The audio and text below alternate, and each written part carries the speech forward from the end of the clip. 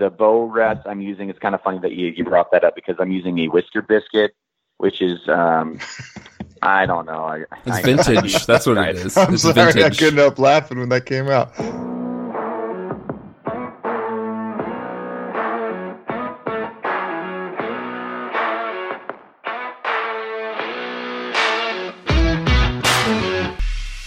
Welcome to the Hunt Backcountry Podcast, presented by Exo Mountain Gear. This podcast and the gear that we produce at Exo Mountain Gear share the same purpose: to make you a more capable, confident, and successful backcountry hunter. This show is all about providing you with valuable information from experienced hunters.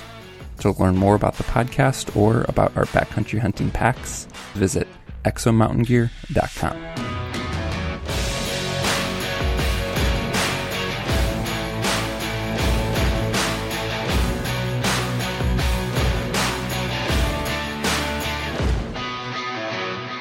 Welcome to the Hunt Backcountry Podcast. The topic on this episode is a budget bow build. Our guest is Garrett from the On Point Hunting Podcast, and he walks us through the budget bow build that he did for under $500. He got a bow complete with all accessories, arrows, case, everything. That's crazy. And he shoots it great.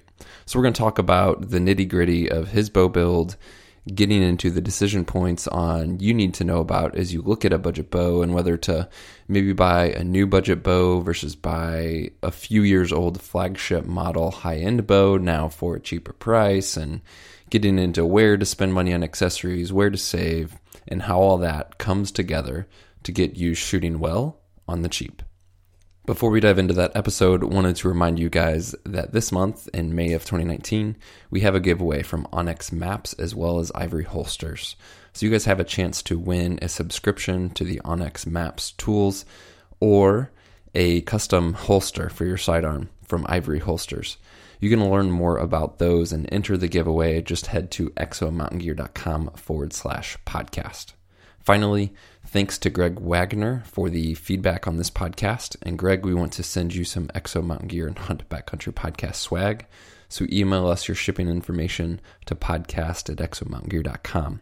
And listeners, if you want to send us feedback, whether that's by email or a review in iTunes or Stitcher, wherever else you might be listening to this, we'd appreciate hearing what you think of this show and how we can make it better. And we'll pick one of you for a future giveaway. So thank you guys for taking the time to tune in and share your feedback. Let's get into this discussion on a budget bow build with Garrett Weaver.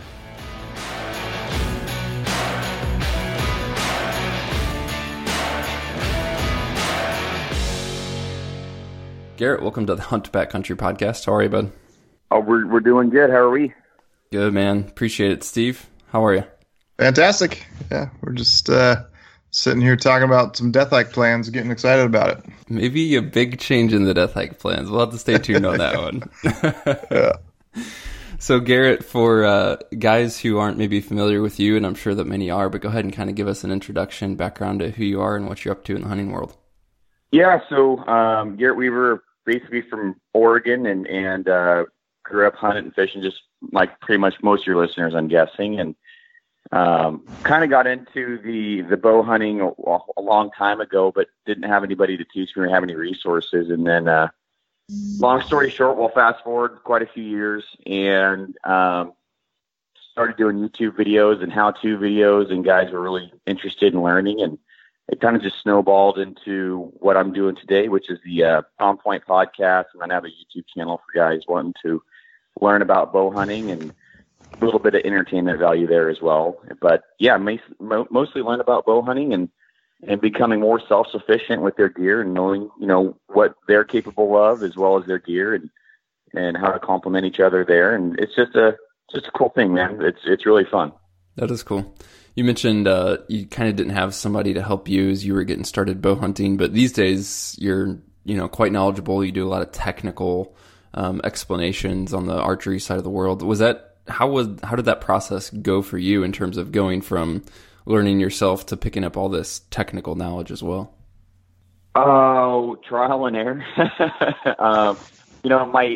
My dad bow hunted me, before I can even remember, and he just, the equipment wasn't that good. He he kind of hit that hump, I think, when, you're like, man, can I even do this? And then if I remember right, he lost a giant Rosie. We're just talking a massive Roosevelt Bowl or something like that. And he just gave it up. And he's like, if I can't get it done, I want to put food on the table. So he kind of just gave it up. And then I fell into it on my own and kind of reignited his excitement for bow hunting, and he bow hunts only when I do now, but he got him back into the sport. But yeah, there was nobody, like if I saw somebody that was doing really good at a shoot, or the local pro shop guy, or if I read an article, I would absolutely sponge everything up. I would try it. If it worked, I'd keep it. If it didn't, I'd move on, and I'd kind of form my own, opinions, form my own kind of just ways of shooting, and then just kind of take things from the shooters that were kicking my butts at shoots and things that I saw on TV or articles, and I would just kind of build my own. And it kind of snowballed into what it is today, where I'm still constantly learning. I don't know everything by a long shot, but for the guy that wants to kind of do it at home, I got a lot of that figured out. So part of what we want to talk about today is this budget bow build project that you've done, and that ties in nicely with some of the things that we've done on the podcast. We've talked about budget backpacking gear, for example, and that really, it relates to guys because obviously, I know, we all know this can be a very expensive pursuit, especially if you're looking at going high end on everything, right? So tag costs aren't necessarily cheap if you're hunting out of state, and then you got your bow, you got clothing, you got gear, you got packs, you got boot, like all that adds up. And so in all reality, most of the guys are going to have a fixed budget somewhere for sure. And I probably make some upgrades over time. But for you, what made you want to start this, I guess, like this project specifically? Were you hearing from guys that, things were just too expensive? Did you just want to show kind of what was possible on a budget? What was the background that made you start this bow build? No, that's a good question. So it's kind of a little bit of both. I buy the newest stuff every year. I'm not rich or anything. I budget for it, but the bow I had last year was RX1. It was I think $1,500 locally. And then all the accessories I had on it, I was about $2,300, into that bow. And it was just like, man, like every year I'm supposed to do this. This is just way too expensive. And then I get quite a few newer guys or beginners onto the YouTube channel. And I kind of just built a scenario up in my head that if anybody ever was looking to get into bow hunting, I don't want them to see my channel and be like, well, I can't afford a freaking $2,000 bow. I can't afford $500 pair of boots. I can't afford a $800 pack. I can't afford all this other stuff, $120 broadhead. I can't do that. And it just kind of snowballed into me wanting to, because everywhere I went, I heard complaining too as well. So it was kind of me building up this little scenario in my head, I guess, just thinking, well, I really don't ever want that to happen. But then also, I wonder what I could get for, a good deal if I actually tried, because I used to Will and Joe when you could sell guns on Facebook quite a bit, and there was a lot of good deals to be had. So I'm like, you can still do that with bows. Mm-hmm. So about 2.5 months later, I had a bunch of guys on the internet, buddies and myself looking for bows, and just like anybody else would, hey, keep an eye out, open for a good deal. And I ran across one across the Facebook group, and paid the guy's asking price and everything. He wasn't asking, he's asking for a good deal, and he got a good deal. I got a good deal, and we were both happy. And what I'm shooting now is a Bowtech BTX 31. The limbs are good on it. For your listeners that know about BTXs, the limbs are fine on it. And the bow's a straight up shooter. I shoot it way better than I did that RX1. I'm shooting 20-30 points better at shoots with that BTX than I was with that RX1. And what year is that bow? Oh, I think it's probably 3 years old. So working backwards, 3 or 4 years old, because they have the Rain. They have this year's bow. There's one with the Realm. So yeah, it might be a 4-year-old bow. If a guy's on a budget, Garrett, talk about a little bit about the differences from your perspective on buying a new budget bow versus buying a used, what was like a flagship bow maybe 3-4 years ago, but now costs the same as, you know, a new budget bow, if you will. So, I mean, you could walk into big box store and drop, I don't know these days because I haven't looked, but like I know when I did it when I first started bow hunting, I think I bought a off the shelf, ready to hunt, like packaged sight, quiver, everything bow for like, I think $450, $400 maybe. And that was quite a few years ago, but you could do that, or you could do what you've done and buy, you know, what was a high-end flagship premium bow that's now 3, 4, 5 years old for about that same price. So like, what are the pros and cons in doing that, especially for the guy who's new, he's on a budget, and he's maybe concerned with buying something used just because he doesn't have experience? Yeah, no, that's another good question. So I went with the BTX knowing the issues that it had. And if you're going to buy a used bow, you need to know a little bit of a background about it. Talk to guys that have owned them. Talk to guys that are unbiased, which can be kind of hard to do in the bow hunting industry. But, you know, if you're going to buy a bow, for like my bow, I was looking at limb issues. I was looking at the angle that the cable comes off of the cam, really creates a stress point there, separates the serving, and can just really go through strings and cables pretty quick. So, you know, those are things that I knew going into buying this BTX, but it was also, the bow had been shot like less than 20 times. It was like immaculate. So, it'd been shot probably less than a shop bow, you know, waiting to be demoed. So, know what you're getting into, do your research, don't rush into something. Make sure you get as many pictures as you can of the limb pockets, string, everything, just pictures of everything. And make sure that bow had no issues. You know, Bowtech, their limb issues, pretty much ended with the BTX. That was the last year they had limb issues. Then they changed the way they manufactured their limbs. But, you know, used bows do come with a little bit more, they do come with more of a risk. They, you know, if they've been left out in a warm truck, if they've been dry fired, if, you know, the cam's been bent at all, you know, there's plenty of things that can go wrong when buying a used bow, especially sight unseen, over the internet. But, you know, there's really good deals to be had. You know, unfortunately, bows, as you guys know, they're like computers. They don't hold their value at all. You know, that Hoyt I had lost a lot of value just in 1 year, and I didn't get near $2,300 out of that bow last year. So, you know, my personal rule of thumb is about 25 to 30% that bow loses its value, on average about a year, and then it kind of tapers off. But so you can get last year's bows usually for about $700, $750 bare. And that's a bow that's been used for 1 year, probably still a really good condition. And if you're wanting to wait a couple more years, you'll get that bow for $400 to $500. What's the benefits? Yeah. Oh, I was gonna say, what's some good resources you'd point people towards to do research? You know, you recommend just going to an archery shop? Is there good places online for that information? Yeah, they're the best deals will. You know, I feel bad for guys that own archery shops. The best deals probably won't be had at archery shops. You know, for used bows, but they, you know, there's great shops like the Bow Rack that do trade-ins. So you can get good used bows, but you're going to be paying a pretty penny for the used bows still. But, you know, Facebook, I think, is the number one for me personally. You know, you got Archery Talk, which I don't really like Archery Talk that much. It's kind of just a bunch of guys, you know, puffing their chests, you know, having measuring contests. And it just really turns me off. So, I haven't had a good experience on that site. There's a lot of guys that aren't on there to help. We'll put it that way. Yeah. Is there on Facebook? Is there certain groups that you belong to that are good for guys to? Hey, I'm looking at this used bow. What do you guys think about it? Yeah. So if I am looking at a Bowtech, I'll go to the Bowtech Hunters group, and then there's a bow owners group for the Matthews. There's a bow owners group for Hoyt. You know, whatever group you want to belong to. Perfect. Yeah, I'm sure that's a great place not only to buy and sell, but if the guy's looking at a used bow from somewhere else, like you could go there for knowledge of like, hey, what's the history on these models or these bows, or what's something to look for?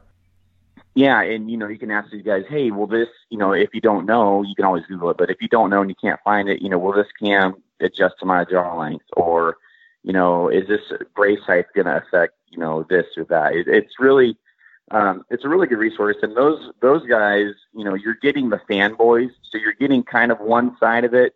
One out of every 10 opinions might be unbiased, but you're going to get a lot of really good information out of there, but you're probably not going to get much negative out of those because it's mostly fanboys on those groups, which is fine. It's great, but you're kind of always getting one-sided opinions.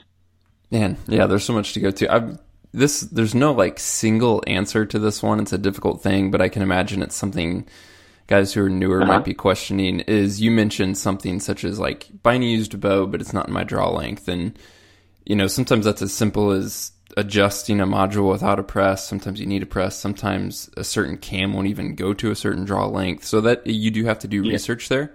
But in terms of getting a used bow, maybe tweaking the draw length slightly, and it's something that can be done, but then also a guy kind of wondering or worrying about timing, tuning, all those issues. Do you see that pro shops are like pretty open to a guy coming in with his bow that he didn't buy from that pro shop, and this consumer can now pay to have this used bow tuned and kind of set up if he's not super familiar with all that? Yeah, I mean that's just another customer walking through the door. If they work on your bow, it's I don't know what shops charge for the most part, but a string change. If you bring your own string in there, it could be $20-$30. It could be a retune $20 if you need to do any of that stuff.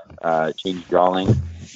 That's free money for them. All they have to do is do a quick adjustment on it, quick tune, maybe press the bow, and they get you out of the shop and they made a little bit of money. And there's nothing wrong with doing that. It's not like you went to a Ford dealership and then now you're taking it to the Dodge dealership or something like that. I mean, it's they are happy to get you in the door. And I sometimes I sound like I'm against pro shops, but I'm really not.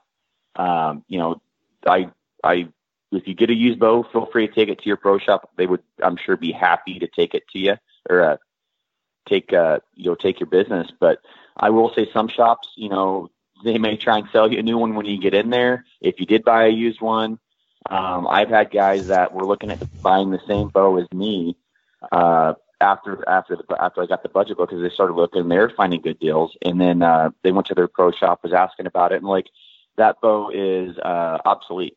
And basically, it's what they were telling him. And he's like, "What? What do you mean?" He's like, "That bow's old. You don't want that bow. You want this new bow." And they just were pushing him on a new bow. I'm like, "Dude, that bow is awesome. Like, it's not obsolete just because it's 3 years old, 4 years old, whatever." And so, if you're getting that, just kind of brush it off. But if you bring in a used bow in there, they should absolutely work on it. I mean, that's business for them. You mentioned you're shooting this bow better than you were your high dollar bow. What do you boil that down to? Because obviously, like a Hoyt RX1's not a bad bow. A lot of this comes into personal preference, but help a guy understand like what goes into that. Especially, you can look at all these different models, all these different brands. As you mentioned, it gets very difficult to get unbiased information. So like, just break down some of the things that maybe a guy should consider, or help him find like, what is a good bow for me? Like, what am I going to shoot good, and all those factors? Does that just come down to trying a lot of different models? I honestly believe it does, and shooting as many bows as you can out there. And, to straight up answer your question, the reason I shoot this bow better is because it complements me as a shooter. I don't really like the spongy back walls. Hoyts are known to have a little bit of a spongy back wall. This was an RX1 turbo, so it was way better than the previous turbos, but still, if you got a little lazy, it pull you off the back wall, is a little aggressive. And so that would cause me, as a shooter, my reaction would be to over kind of pull against the cam, and it would pull me off target. And it was kind of always just in the back of my head that I wasn't pulling hard enough because I was going to get pulled off the back wall. And there was a few times where I was shooting, 60, 80 arrows deep, and then I'd get too comfortable, and then it would pull me off the back wall, and then it would just jack up my shoulder, which is me personally. Most people, if they get pulled off the back wall, it won't hurt them at all, but my shoulders are pretty bad. So it would, it just kind of would build up into me, having this mental thing where I'd pull so hard against the back wall, it'd be a little bit spongy, and until I couldn't feel the cams stop pulling anymore, I just keep pulling myself off target. And what I mean by that is when you're holding on target and then you keep pulling, if you hold on target and you just keep pulling against your back wall, you'll kind of see your bow start pulling off target. And that's what I mean there. So, just as me as a shooter, I like a solid back wall. I don't like it. I like a really forgiving bow, a big valley. which is the valley is the part where the bow gets that cam over and then kind of dumps into the back wall. For guys that don't know, but that VTX is a smooth bow, very forgiving. You can shoot it on 3 different modes. Right now I'm shooting it on the regular mode. I'm not even shooting it on performance.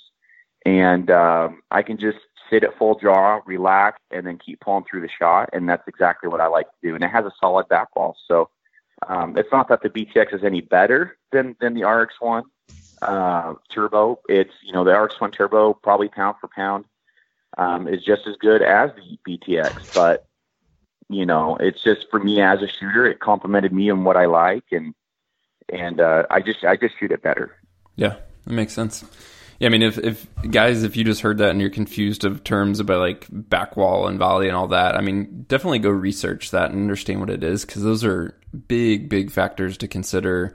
There's big differences in different types of bows, and it's not that one's right or wrong, but one will kind of suit your preferences, and you'll feel a lot of that. You might not know what it is, but being able to understand what those terms are and how they affect your shooting, I think, is important in the long run.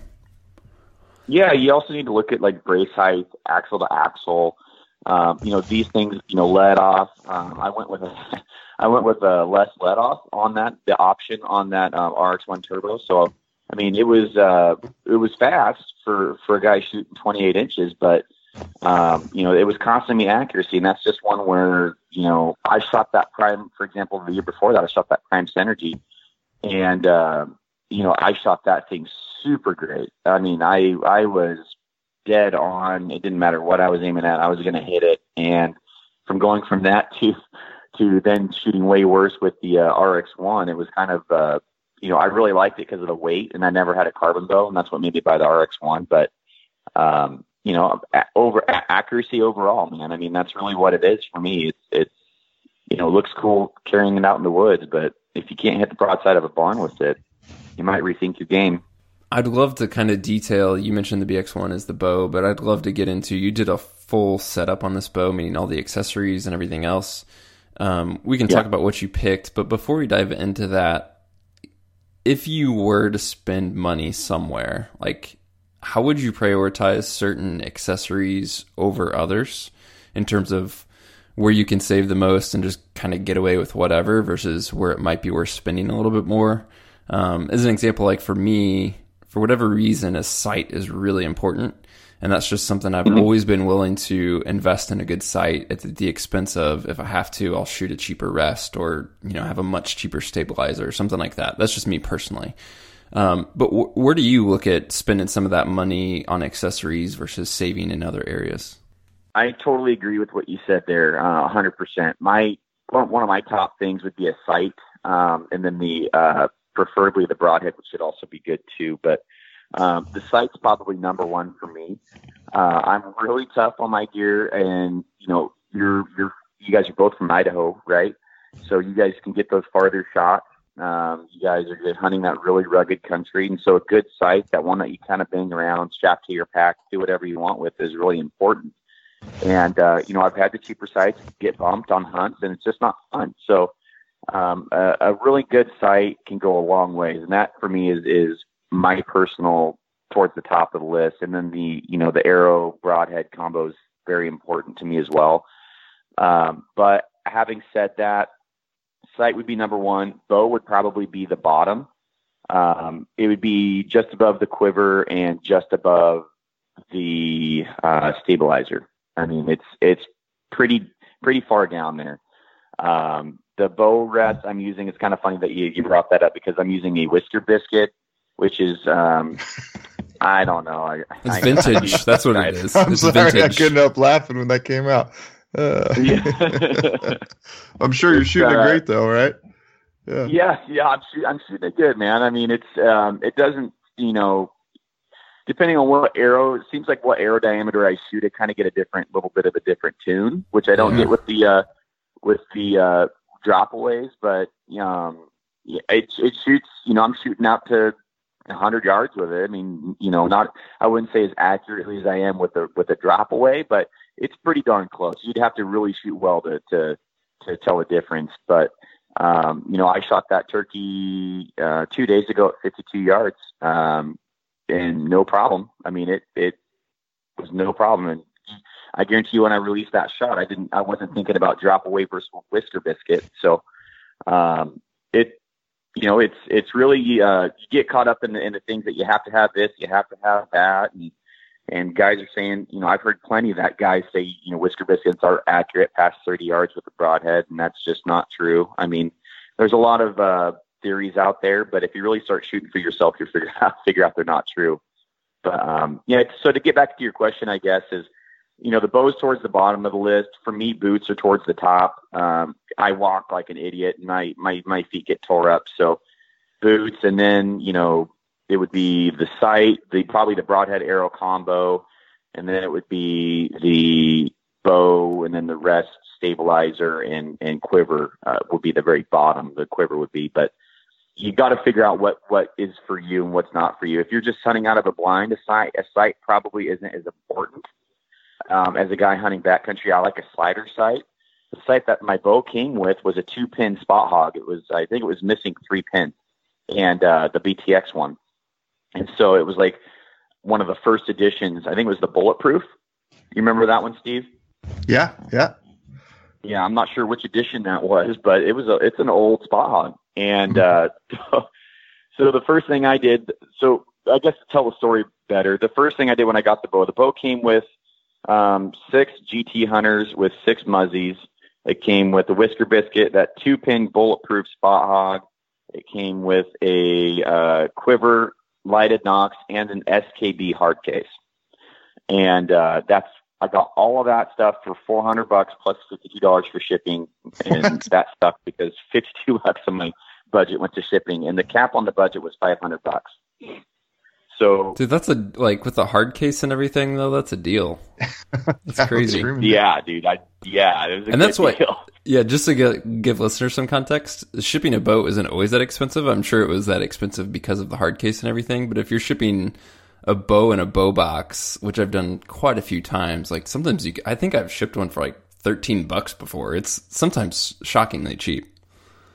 Yeah, mine's usually around 30 to 35 ish, but it's not usually that expensive. Even if you buy a cheap, like bag, soft case, I think it would be cheaper than a hard case. But the reason I got that deal is because immediately when I was looking at the bow, I'm like, I can sell this, I can trade this.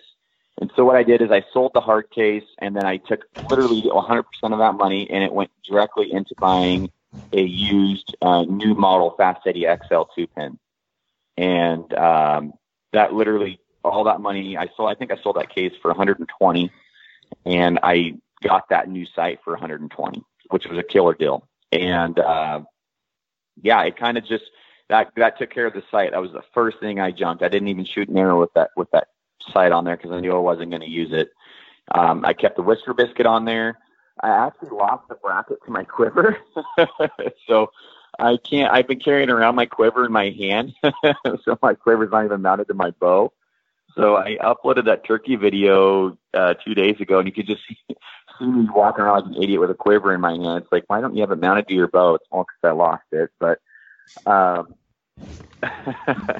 so, I mean, I'm not using those arrows. I was going to get rid of those gold tip hunters, but you can use those gold tip hunter pros. They're fine arrows. But I started trying to do like a budget build for arrows.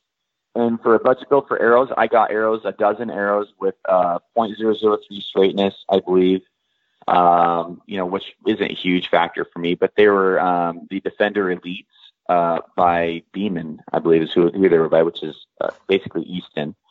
And put weight tubes in there, built them to exactly how I wanted them. And they were, I built those for like $75, and they were awesome arrows, and I still have them. I might even give them away. I don't know. Yeah, that's really cool, man. This is not at all advertising. We actually had Easton do a giveaway on the podcast last month, but like legitimately, one thing I love about them is they have something for everyone in their line. So like whether you want to spend a ton of money on something super premium or whether you want something budget, which a lot of times falls under their Beeman line, like I've shot a ton of their arrows over the years, like a ton of different models. And to be honest with you, like I've always been really happy with their stuff. And I've shot gold tips and I've shot a bunch of other stuff. There's a lot of good arrows on the market, but for me, it's just one of those, like, over years of, I guess, like, just building trust with them. It's like they have something for everybody, and they're just going to work, you know? I've shot them for over 10 years now, and it's just every time I go away from Easton, I end up back at Easton. So, been shooting the Axis for pretty much almost every year I've hunted, and it's a good arrow. I can build it, customize it. It's just a solid setup. I mean, is there better arrows out there? Yeah, there's better arrows out there, but for what I do, that turkey I shot, even with an expandable head, which I wasn't at. That's the first animal I've ever shot with an expandable, by the way. I got a pass through at 52 yards, which I know it's just a turkey, but you hear about not getting pass throughs with those expandables, even on turkeys. And I was kind of shocked I did, but I don't know if you guys have ever shot a turkey with an expandable, but man, it was devastating. It was crazy, but yeah, a little off topic. How does a release factor in for you? And for me, moving to a handheld was a game changer. And even if I didn't do it to hunt with, like, just as I was newer into archery, shot with a traditional wrist strap caliper release, I honestly didn't understand how to execute a shot until I moved to a handheld release. And so for me, that's just personally something that's always on my radar for guys to maybe consider if they haven't yet. Not that you can't learn how to execute a proper shot with a caliper. I just think it's more difficult. But how do you look at that? Do you think that if a guy has a bow that he's already set up with and maybe he's looking to upgrade something, would you put release kind of near the top of the list and of something to look at versus just buying a new model bow, for example? Yeah, that's another good question, man. So I'm shooting the release I preach against, and that's the one with the it's got the wrist strap, which is fine. I love wrist strap releases, but it's got that bar that isn't flexible at all, and it leads straight to the caliper, or the kind of the jaw style release with the trigger. And I'm using that thing because I couldn't get another one in the budget, so I'm stuck with using that. And executing a shot is a nightmare with that thing. It's got like a mile of trigger travel, and it's just a nightmare to actually get a shot to go off with that thing. So, if you can get a good release, that in my priority list would be probably just below the arrows and broadheads. I mean, it's right up there. And getting a good release until you have one, or until you at least take that plunge, you don't know what you're missing, and you don't know how much accuracy you're losing. This could go to a huge rabbit hole here, but if you can get or try different releases, I would highly suggest you do it. And if you're starting off, I would try extremely hard to find somebody that shoots with back tension, even if that's with a wrist strap release. About 99 people out of 100 don't do that, so it might be hard to find. But a good release with a good process is critical. I would say your process is more important than the release. And what you said there, I'll echo. A hand release has been an absolute game changer. And when I say hand release, I'm talking about the hinge I bought, and that has been the best decision I've ever made in archery, because that really helped me learn back tension way easier. And so, can you execute a good shot with the $40 release? Yes, you can, but I mean, you can also make it way easier on yourself and buy a really nice release. I mean, and make it easy to execute a good shot. So, the hinge I bought was a HBC. It's like a $200 release, which in the handheld releases is kind of common. It's kind of, I think, probably middle of the road there, maybe a little bit more than middle of the road for price. But, man, I mean, it's worth trying. If you haven't tried it, there's a few releases I would stay away from, in particular, like the Fang release. Those kind of tend to go through D-loops. You'd have to kind of polish the claw, the hook that goes onto your D-loop. A lot of those shoot through D-loops. So, just shoot through them. You gotta figure out what's best for you, but there's nothing wrong with it with the trigger release or a wrist strap or wrist rocket, whatever you want to call them. The thumb releases, kind of easy to punch still. I mean, you can execute a good shot better and easier, I believe, than a wrist rocket. However, guys that have target panic are still going to have target panic with a thumb button. I mean, it's just too easy to punch that thumb button. I see it every time I go shoot. It is shoot. So a lot of times it's subconscious. They don't even know they're doing it. Yeah, so I could go on forever about that. So, yeah, no, it is a rabbit hole for sure. I mean, we could do a whole episode on it, but I just feel like it's important to throw out there because, again, I'm biased. This is my personal experience, but I think I'd rather shoot a crappy bow with a good release than a top-of-the-line bow with a crappy release. Yeah, well, and you got to remember if you're shooting with the back tension, these cheaper bows, like a Diamond Infinite Edge. If you shoot one, I'm not knocking it, but if you pull hard enough, you'll pull that draw stop through the cable. And so, I mean, pop right past the cable, and then you literally have like 150% draw, let off. You can't like.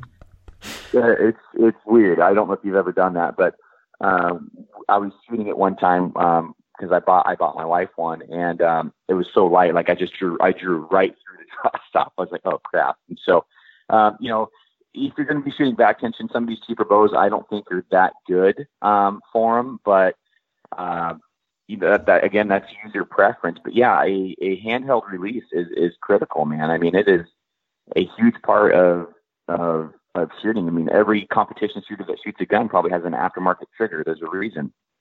How do you look at some of the accessories we've glossed over? You talked a little bit about quiver, for example. We talked about your whisker biscuit, but something like a stabilizer. There's all different sorts and types of stabilizers, I think, from some that do nothing to some that are very effective, to some that are great for target but not for hunting. Like, what do you just, for your average bow hunter, again, a guy who's maybe newer, talk us through stabilizers a little bit. So there's a lot of different kinds out there, and there's a lot of different configurations that a guy can do. I've actually been getting this question, quite a bit, is for what model bow. I have this model bow. What stabilizer do I need? And it's like, well, technically you don't, you can shoot your bow without a stabilizer. I mean, you don't absolutely need one. This is another thing that can get you accuracy. Obviously I shoot with one, but I mean, if you don't have a stabilizer, you don't absolutely have to have one. You can do it without, but go with what you got. But if you want to get a good stabilizer, there's plenty out there. I like the Spire tracker bar. I've been using that the last 2 years, and it does really good on dampening the vibration. You've got that telescopic one. Steve, Mark, you guys might know which one that's called. Crossover. Crossover, yeah. Yeah, the crossover. That's a pretty cool one. So that's a really versatile one, and I haven't got to play with that one yet, but I've seen a lot of good shooters using that. So for choosing one, my general rule of thumb is if the bow has any kick, like a Halon, the first year Halon, you'll kind of see when you shoot that bow, the bottom of the cam kicks out. I don't know if you guys ever noticed that, because that bow's a little top heavy. So if I was shooting that bow, and this is just user preference, I would put probably a 10 to 12 inch stabilizer on there, and I would put enough weight to where that bottom of the bow doesn't kick out, and it just sits there. And that's just what I like. The more weight you add to the front, obviously the heavier the bow gets, but typically the more steady you're going to get. And then you start getting into sidebars and stuff like that, which I haven't played with, just because I don't want to have to feel like I need that to make a good shot. But there's a lot of good stuff out there. The ones that aren't really doing you any favors are the $20 Limb Saber S coil ones. They're like 3 or 4 inches long. There's a lot of really funny looking stabilizers out there anymore, and most of them to me just look like gimmicks. So, there's a lot of good ones. It doesn't have to be a Spider. It doesn't have to be the crossover. There's titanium archery products making some nice stabilizers now. And really the goal of the stabilizer for me on that RX-1 last year was to dampen the bow, because that RX-1 Turbo had quite a bit of hand shock and it needed dampening. And I like that dead in the hand feel. So if your bow has quite a bit of vibration on the shot, make sure it has a dampening aspect to it. It's just not a bar with a weight on there. And just, shoot your bow and then figure out what you need. I mean, it's really, if a good archery shop should let you try out a few stabilizers while you're there. There's nothing wrong with doing it. Do you think, I mean, one thing I wanted to ask about, and you mentioned that there's like a guy who's hearing all this information about different releases and different options and different this and different that. Obviously, again, you can do internet research, but you got to take that for what it's worth. Like, besides a pro shop, and I think a pro shop's a fantastic resource, would you just recommend a guy gets involved with like a shooting club or something like that just to get exposure to like, hey, could I try your release, or what's up with that stabilizer? Like, what's the best way to get kind of in-person information, maybe to be able to try different things or just to learn from different guys? That's a good point. Though we have most shops have leagues. And when I say league, it kind of scares people off. A lot of times it's just, like my shop down here, it's like 8 or 10 guys. We all know each other. We're, flicking each other crap throughout the shoot. We're having fun. And, the release swaps going on before and after, guys are trying different releases and it's fun. I mean, and I learn a ton. John Raines is a guy who's taught me a lot down here. Carl has taught me a ton. There's guys that, even in small towns that have multiple national championships, you'd never know it unless you ask them. And you can learn a lot from those guys. I mean, just in little old Roseburg here, we have some amazing shooters. And, like I was shooting off versus, I think it was Brian Del Calo the other day. Great guy, great shooter. And, we're shooting off, and after I shoot, he's like, man, you need to relax your hand. I'm like, I felt like I was relaxed. He's like, he wanted to take a picture just to show me how like death gripped I was on my handheld release on my hinge. I was just kind of like really tense because we were the final 2 shooters. And, just getting that feedback and refining, it's just a refining process. I really don't care how good I shoot because I'm not going to go to Vegas and compete, but that refining process that I go through shooting that Vegas face is amazing. I will say it's double-sided.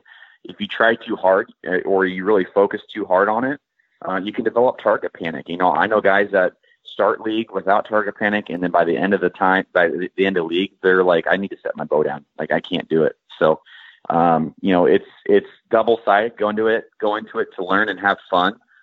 There's 3D leagues. There's 3D shoots everywhere. If you're not shooting these 3D shoots, you're missing out. I mean, this is the best practice you're going to get. And there's tons of people that are gear junkies wanting to show you what they're using and let you use it. And if you're not taking advantage of these weekends or these days, these weeknights, you're missing the boat. So I think you bring up a great point, Mark. Tell us, guys want to learn more. I know you got some really good content. So again, you mentioned the podcast and YouTube, but tell listeners how they can get on there, check that out, and see more of what you're up to. Yeah, man. So On Point Podcast, we've been almost a year now. And so On Point with Garrett Weaver is how you'd find it. We're on pretty much all the platforms, even ones I've never even heard of. And the YouTube channel, just type in my name, 2 R's, 2 T's, Garrett Weaver. And I'll pull up and just, watch a few videos. If you think it's going to benefit you, subscribe. Feel free to check out the podcast, very, very similar to what you guys do. I don't have the backcountry, expertise that you guys do. So I really enjoy your guys' podcast. And I don't know Mark as much as I know Steve, but I know Steve really knows his ways around products. He's kind of a gear guy too. So, it's just fun listening to you guys. You guys have an awesome podcast. So, thanks for having me on. Yeah, well, thank you, man. And listeners, for like archery knowledge, Garrett's a good resource to go to, so go check it out. And thanks for the time, bud. Awesome. Well, you guys have a great day. Well, that's a wrap on this one, guys. If you want to geek out more on archery-related topics, don't forget to go check out Garrett's podcast, On Point, with Garrett Weaver. And you can also visit his YouTube channel for videos and related content. Thank you guys so much for tuning in to this show, subscribing, and sharing your feedback. Check back next week, and we'll have more great content for you.